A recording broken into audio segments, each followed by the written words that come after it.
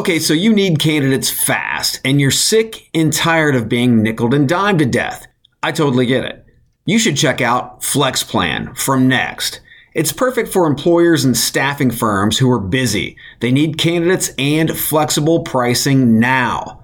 FlexPlan is also perfect for recruitment ad agencies who need targeted distribution and tools to help demonstrate client ROI. If you're sick and tired of all the BS, hassle, and just want candidates now, check out Nexxt and FlexPlan with over 70 million members. Nexxt takes all of your jobs and puts each one in front of the best candidates across their entire ecosystem. No muss, no fuss. Nexxt does all the work and FlexPlan makes it cost effective. Check out everything Nexxt has to offer at hiring.nexxt.com. That's hiring.nexxt.com. And if you like to save even more cash, just go to chadcheese.com, scroll down and click on the Nexxt logo. Discounts aplenty. Remember, Nexxt with the double X, not the triple X. Hide your kids. Lock the doors. You're listening to HR's most dangerous podcast. Chad Sowash and Joel Cheeseman are here to punch the recruiting industry right where it hurts. Complete with breaking news, brash opinion, and loads of snark. Buckle up, boys and girls. It's time for the Chad and Cheese podcast. It's the hype cycle. Let's get ready to rumble. It's the San Diego aircraft carrier outside my window edition of this Nexxt exclusive. Special guest today, guys. He's British, so there may be some translation needed. Nathan Perrott, VP Digital Marketing Solutions at AIA Worldwide. Woo-hoo! Nathan, cheers and welcome. Thanks for having me on, guys. So many of our listeners don't know who the hell you are. Give us the 140 to 280 character introduction of you and your company. Thanks. I work with clients to help them with their employer brand across digital marketing and technology and recruitment space, focusing largely in TA technologies. And I work for AIA. We're a global leader in talent acquisition technologies, and we leverage our talent brew tech, our creative, and our strategy to enhance clients' employer brands, basically, and try and redefine how employers and candidates are connecting. Excellent, man. So we're here today because you and I have been talking for a little while about this rec tech hype cycle. Don't believe the hype. Believe the rec tech hype cycle. What the hell is a rec tech hype cycle? Yeah, so it started in 2015, and we kind of identified a huge surge in the amount of recruitment technologies starting to pop up. Mm-hmm. And we were inspired by Gartner's hype cycles, and they do a lot of HR emerging tech type things. But we wanted to focus purely on recruitment technology and help our clients cut through the BS, really. And that started by helping them understand the landscape of what's out there. And seeing all these different technologies in recruitment. So we tried to map it out and used Gartner's hype cycle as a way of doing that. So it's got these 5 stages of hype, essentially. You've got the first stage, which is the innovation trigger, where everyone's getting really excited about the types of tech that's out there. And, you had things like chatbots and AI on there for a couple of years. I call that the bright and shiny stage. Yeah. Everyone's getting excited about how recruitment's going to revolutionize, and then nothing ends up changing. And then you get the peak of inflated expectations stage, which is where the only people really talking about it are the companies that have invested in it or the VCs that have invested in it. Yep. Yeah. I call that the bullshit overfloweth stage. Yeah. Nice. Yeah, it starts to stink a little bit. That's right. Then you get the trough of disillusionment, where either the tech's failed and it ends up in there, or sometimes it can pop in there and jump back onto the innovation trigger as the tech maybe gets repurposed or the type of technology gets pivoted somewhat. Mm-hmm. So QR codes being used as a call to action were in there for a bit before Snapchat reinvented them and the like. That's the vaporware attained stage. That's what I call it. Yeah. If we were doing a brand one for this, for the tech Tinder profile pic wasn't quite as good as the real you stage. Yeah. That's exactly it. There's a few tech vendors in there, I reckon, at the moment. And then you hit this slope of enlightenment stage, which is where the technology starts to prove ROI in certain use cases. And what we've started to see over the last few years is that part of the cycle is starting to get quite long and quite busy, particularly as new technologies are arising, or the type of technology that we identified previously is split out into slightly more niche uses. That's the getting your shit together stage. Go ahead. Yeah. And then you've got the plateau of productivity, which is, okay, it's hit mass market adoption, it's proven its case, and most organizations are using it to attract talent in some way. Now, when we first started this, obviously it was only our point of view to start with, and that section was a bit bigger than we thought. But as we started to crowdsource opinion and get clients and other tech vendors' insight, that actually shrunk. And to be honest, even you've got applicant tracking systems on there, but arguably they're doing the job these days. And I think that's kind of the point of this hype cycle, is that not only is there a lot of stuff out there, not only can you not realistically afford to or integrate all of these things together, but there are some things on here that everybody's using that isn't actually fulfilling what it should be. And that's why other Band-Aids are being put on some of these solutions. So that number 5 stage I have is buyer's remorse stage, and we'll cover that. Don't worry about that. But the big question I have is, who in the community is making recruitment tech landscape complex? Because that's what it is. People can't understand what the hell is going on. So who's actually making it complex? Is it the vendors? Is it the employers not knowing what the hell they should be looking for research-wise? Who's at fault here? Yeah, I think it's a combination of factors. I think the job of the recruiter, the talent acquisition professional, the HR generalist, whoever you're talking to, their job has changed somewhat in the last few years to become, part technology advisor or at least assessor.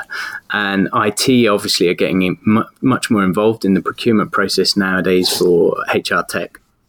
And then you've got the technology vendors themselves, who are probably making this the most confusing, because they're talking about things that their tech does when in most cases that's not necessarily the case. And it's cutting between the sales and marketing fluff. There's a huge amount of investment in sales and marketing, particularly from the startup side of things nowadays. And a lot of that money that they're raising is going into sales and marketing rather than product development. And I commented on this after Unleash London recently, when I talked to a few clients who had used some of the vendors there, and some of the prospects, and even some of the tech vendors themselves, who are saying how they've raised some money and what it's going to be used for, and kind of concerned me a little bit, because I think the landscape's becoming much more homogenous, ironically, as each tech company tries to diversify more and more to get more of the landscape and try and become this one-stop shop, one platform, if you like. And I know you guys have a view on that, the same that I do, which is, there isn't going to be a single vendor that provides all of these solutions, and you kind of have to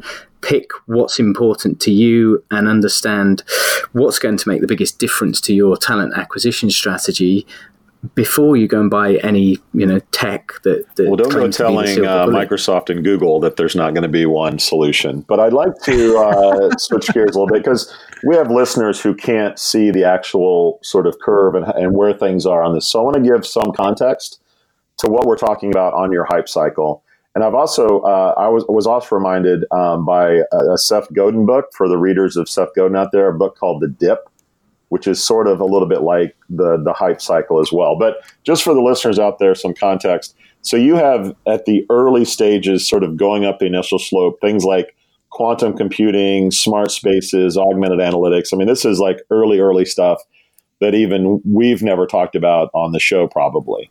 As you go up there, up the curve, you're looking at virtual reality stuff. You're looking at 360 video, voice-activated job search, your voice assistants. And then as the curve goes down, you have at the beginning of the, the third stage, where things are sort of starting to be proven. You have chatbots. You have your autonomous stuff, your interactive video. You're moving up the chart here a little bit. With social messaging apps, onboarding platforms. And then as we go into the stuff that's sort of been proven, you're looking at SMS messaging, you're looking at ATSs, you're looking at pay-per-click, things like that. So I wanted to give some context to our listeners about where things are right now on your bell curve. My question, however, the thing that stood out glaringly to me was you have QR codes and chatbots side by side. And to me, QR codes, unless this is a European thing, QR codes to me are off the chart. Like they shouldn't even be on the curve. And chatbots to me are sort of on the elevated, going up the hype curve as opposed to have already fallen and then working its way up there. So what are your thoughts on, I guess, the QR code, where you put them, and where was the thought process in terms of putting chatbots at sort of the downslope and going up the proven curve? Yeah. So chatbots is well, let me start with QR codes because I think that's a fairly quick one. QR codes is like a re-entry, if you like. That was on the trough of disillusionment for a couple of years. And then we started to use them and see them be used a lot with Snapchats specifically for engaging with early careers audiences. But in China, QR codes are hugely used for WeChat and for engaging out there. And obviously that's a huge audience. So we think there's potential there in those situations, but I think they were misused. You know, we've seen posters on the underground here in London with QR codes, and of course you can't use them if you've got no internet access. And in those days, there was no internet access on the underground. It's like a lot of these things that the technology is not necessarily bad; it just gets misused, and that takes me into chatbots where. I tend to call them shatbots, shit chatbots. Damn it, why did we come up with there that, are Chad? a lot of chatbots, particularly in the UK. But they're not even chatbots. Some of them are decision tree based. So the user's selecting a loads of sort of menu options, if you like, and they're just sort of replacing website or poor website navigation and hierarchy. And even the chatbots that you do engage with, where some of these startups are saying, "Oh yeah, brilliant, we've now got a chatbot because someone's released some open source code that we can use. We have a chatbot. Everybody, chuck one of these on your careers site." And that they're just not creating a good candidate experience. The brand is being impacted by a negative candidate experience. And we're very passionate about making sure that chatbots do the job that they're intended for. Now, there's a whole range of use of, and chatbots is probably the wrong word, actually. Maybe it should just be bots now, because there are different ways that you can use that technology, whether it's in, candidate engagement, whether it's in candidate concierge to help them through the application process, whether it's job discovery or FAQs. There's a whole multi-use of bots, and that alone could probably have its own cycle. But the impact of making sure that you create a great brand experience to positively impact on your employer brand through those things is very hard to do. You have to have structured data. You have to have lots of it. You have to give the chatbot time to learn. You have to negatively train it as well. And I think some of the vendors that are just plugging in these, free or open source platforms that are easy to create decision tree based things aren't necessarily thinking about that. So my advice to anyone who's looking at a chatbot should really consider how this is going to work from an experience point of view, how it's going to get trained, what's the data looking like that it's going to read the answers to the questions from, because you can't just sit there and think of 20 questions that someone might ask. You've really got to think about it. I think that's a really healthy counterpoint to probably what we've been getting a lot of, which is, high reply rates, high open rates, anti-ghosting magic. Those kinds of things have been surrounded by chatbots, but your contention is that not so much. They're just now on the slope of enlightenment to convince people that they can be a productivity tool. I've seen some really good uses of them. Some good chatbot vendors out there who they really understand the candidate space. They really understand structured data. They understand what they're trying to achieve and work with the client and or their agency partner to create a really branded experience. So some people have done them in-house. There's organizations in the UK that have done an excellent job, but unfortunately the majority of people are just trying to innovate, in inverted commas, and trying to get a shiny thing on their career site. Exactly. Well, I mean, and isn't that one of the big problems is that a vendor, instead of, I mean, a company comes to them and they want to talk about the bright and shiny. They don't even know what the hell the bright and shiny is. Just because you can doesn't mean you should. Yeah, Exactly. And then a vendor, they go toward their hot button, and that hot button isn't focused on a solution. So therefore, it's all about the bright and shiny, which is going to obviously dull and fade, which means overall retention of that client is going to be incredibly low because they weren't focusing on a solution in the first place. What was the problem that you're trying to, I mean, what's the gap you're trying to bridge? What the hell is going on? So from your standpoint, are you seeing many companies coming in, many prospective clients and or clients coming in, asking questions that are not solution oriented, but mainly bright and shiny product oriented? Sometimes, that can happen. And, to a point, there might be an argument for saying, if you want to be known for innovation, you have to be known to innovate and to do the PR around it. L'Oreal's done a great job at that over the years. But most organizations can be oversold the dream of what these technologies are going to do for them. And my three sort of overhypes from last year were chatbots, AI, and CRM. I think they're three, and AI is not necessarily in the same bucket as those two because in theory, AI could help with chatbots and CRM, but I'm not sure how much real AI there is in those at the moment. But the reality is, particularly with CRM, it's one of those quick reach solutions where I think organizations think, yes, we need to move towards a CRM strategy. We need an inbound recruitment marketing strategy. CRM is going to be the technology to do that. And they forget about thinking about the strategy, the audience segmentation, the content strategy. How are you going to stop the talent pool stagnating? How are you going to validate it? The resource. Who's going to do it? Do we have the right bandwidth? Do we need a sourcing team rather than a reactive recruitment team, as well as instead of how we're going to switch that balance? Do they have the time, the skills?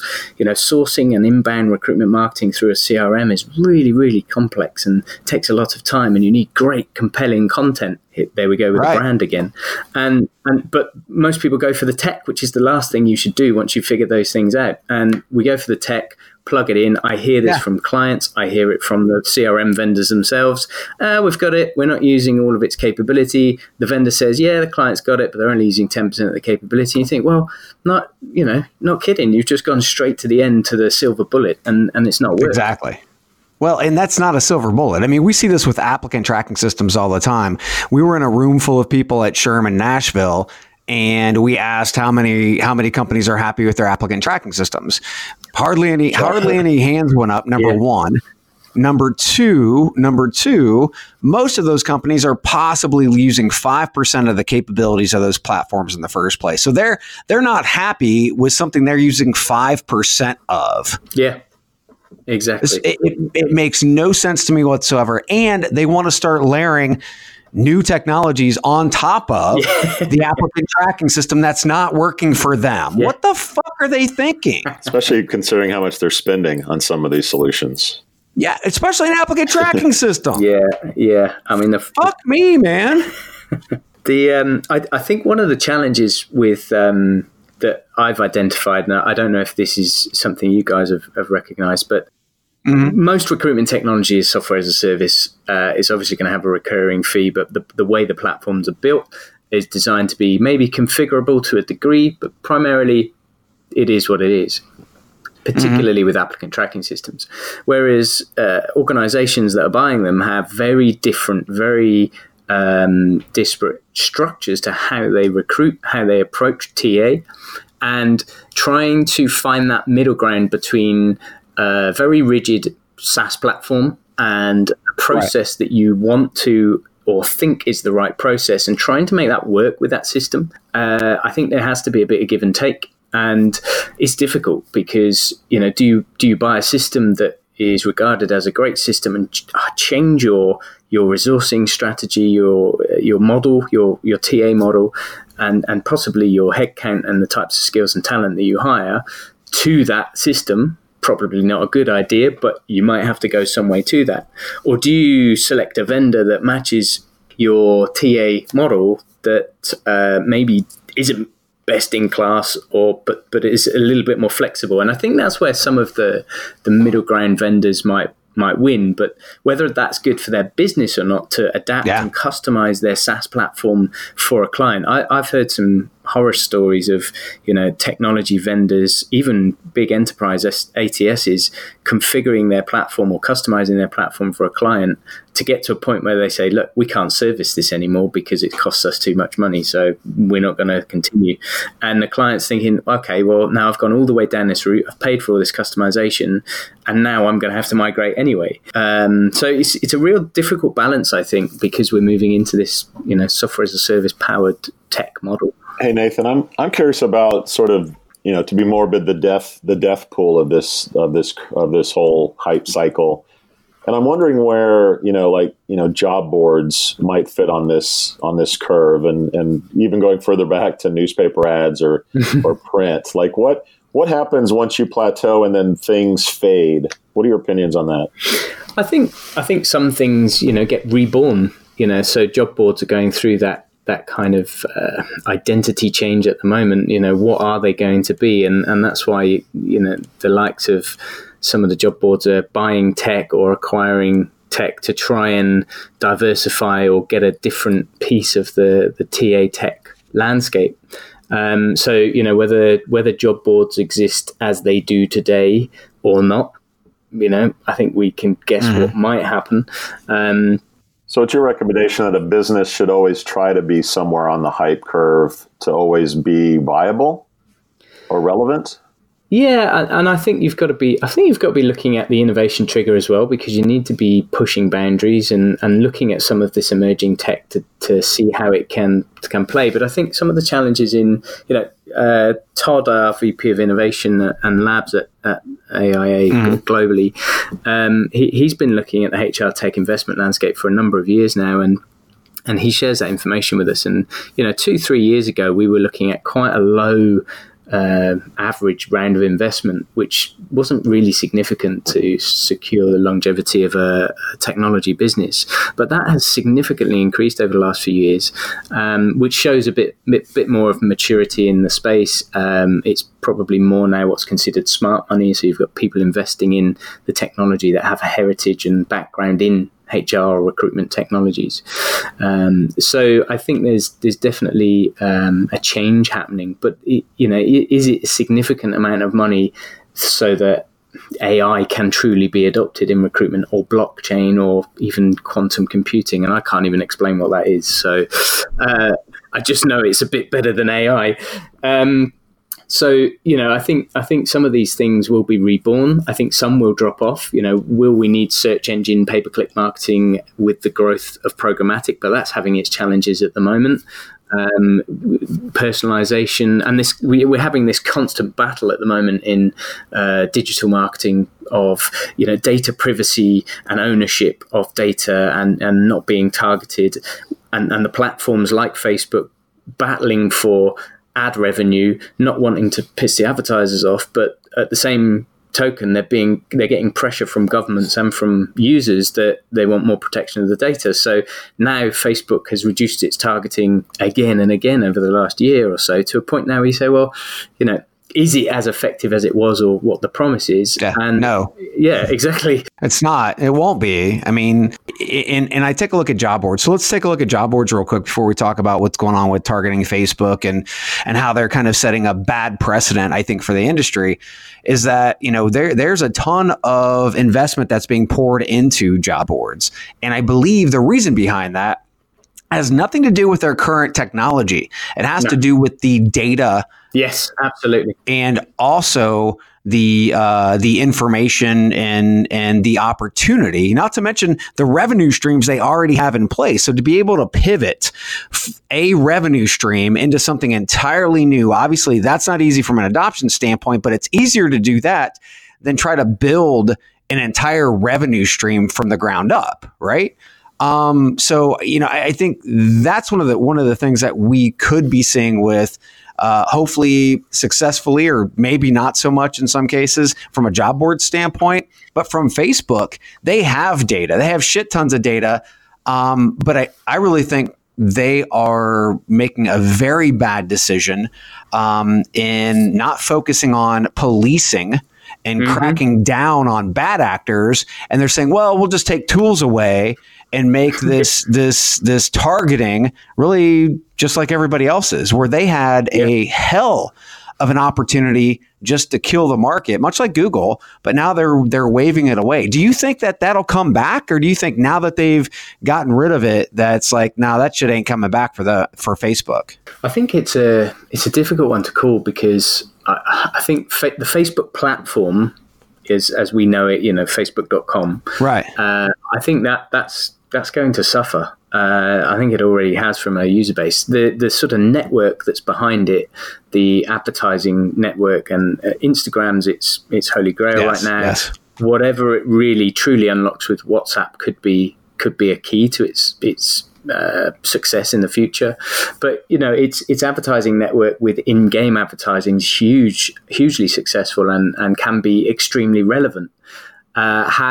How that will play out in the future, I don't know. And just coming back to your future of job boards, I mean, there's a number of job boards in the UK, particularly some of the big ones actually, and I mean traditional job boards rather than aggregators. But the candidate experience is absolutely horrific, because in this need to gather data, they're making candidates go through this sort of interstitial login platform where you click to apply for the job, you fill in this registration, you think you've applied, and then finally it sends you through to the actual ATS where you need to click on the apply button again, and you're thinking, how is that creating a good candidate experience? It's not. And part of my job and my team's jobs are to look at that whole experience. And I can tell you now, looking at the source data from all our clients, sources of applications and hires and traffic, that job boards they're not up there.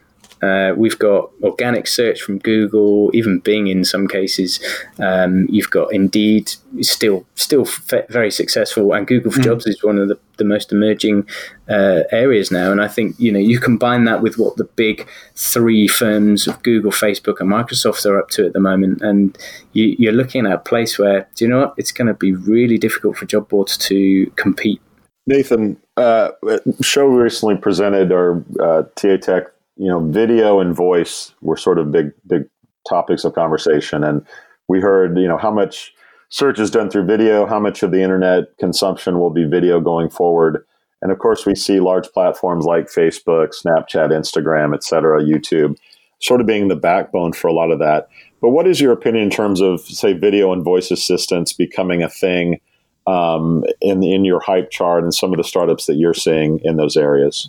Yeah, I mean, video has always been big, but I think it's even bigger now. And when 5G finally launches, at least in the UK, we're going to see an even bigger adoption of it. So we're encouraging a lot of our clients to migrate to a video first strategy when it comes to their content, because written content is just not getting read nowadays. It's anything over a paragraph of 140 characters and podcasts.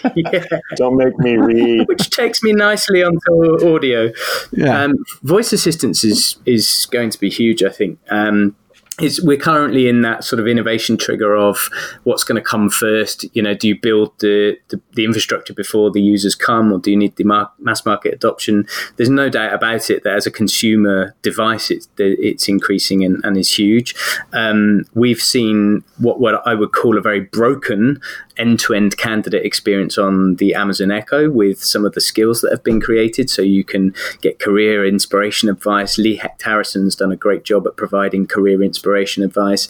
You've got interview practice skills, you've got job search skills, but they've all got their flaws. There's a little bit of it that's not quite perfect yet. Yeah. ZipRecruiter did a great job with their app, but you still have to have the adoption. But the reality is you can search for a job and apply for it by saying three things. And I think voice assistants are going to be huge, and which kind of takes me on to the growth of Bing. We've very much got Bing on our radar at the moment because it's powering the search results for Alexa, Cortana, and for Siri, although I think Siri's probably flailing behind at the moment as far as voice assistants go. Yes. So I hope that was for Chad and not for me. Yeah, that's always for me. So, there will be a surge in that. No, there's no doubt. But the thing with voice assistants is, again, you've got to have structured data. So when you're looking at job descriptions, when you're looking at the content on your careers site, it's all got to have very well structured data for those voice assistants to be able to understand it in context and to be able to find that information to make it discoverable for you. And that's what we're focusing on at the moment, is making sure that everything we build, whether it's a job description imported from an ATS with additional content on, is structured in a way that whether it's a voice assistant or a chatbot can be read and understood in the context of what the question is being asked. And that will help with discoverability and the like. So yeah, very much so. Those two things are huge. And you said it, audio and podcasts are having a huge resurgence at the moment. You go back 10 years, they probably would have been on the innovation trigger and hit the trough of disillusionment. Yep. But in the last 2-3 years, they've really boomed, and great podcasts like this. Yeah, exactly. So yeah, all very positive, I think, in that case. Is sourcing on this chart? I don't see it. In what context? So I'm curious about, sourcing is obviously hot. You have Intello, Seek Out, Hiring Solved, et cetera. So I'm sort of curious where they put where they would put on the cycle. So I've kind of got social media sourcing platforms there in the middle of the slope of enlightenment, which is kind of those tools. But again, it's how we take some of those tools, and as they evolve, we need to sort of define what they are without sort of using a brand name or a company name. You've also got AI talent, AI and big data talent identification, which could be, that sounds like almost like a matching kind of a scenario. Yeah. So you're kind of lands a bit like some tools out there that will help you understand the talent landscape, use the data that's out there, as well as your own data to try and match the talent based on that market. Now, you might need a combination of those technologies to actually get out in front of your audience.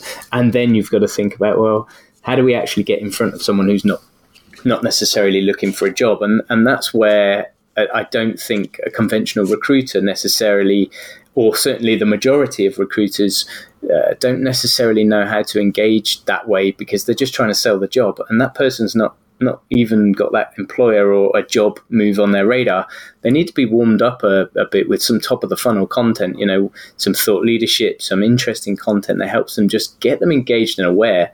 So, that's where I see that being a challenge. Some nurturing. Yes, good word. Nathan, thanks for your time today, man. We really appreciate it. Hey, for anyone that wants to know more about you or AIA, where would you send them? AIA.co.uk is probably the best bet. You can get hold of all of us on there, or you can look me up on LinkedIn. Thanks for having me on, guys. Really enjoyed it. Thanks, man. We out. Hi, this is Stella Cheeseman. Thanks for listening to the Cheese and Chad podcast, or at least that's what I call it. Anyway, make sure you subscribe on iTunes, that silly Android phone thingy, or wherever you listen to podcasts. And be sure to give buckets of money to our sponsors. Otherwise, I may be forced to take that coal mining job I saw on Monster.com. We out.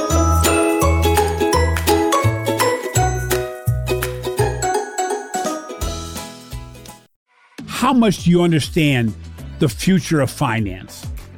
I'm Jim Roos, a top 10 banking influencer and host of the podcast Banking Transformed, where we dive deeply into the rapidly evolving world of banking and financial technology.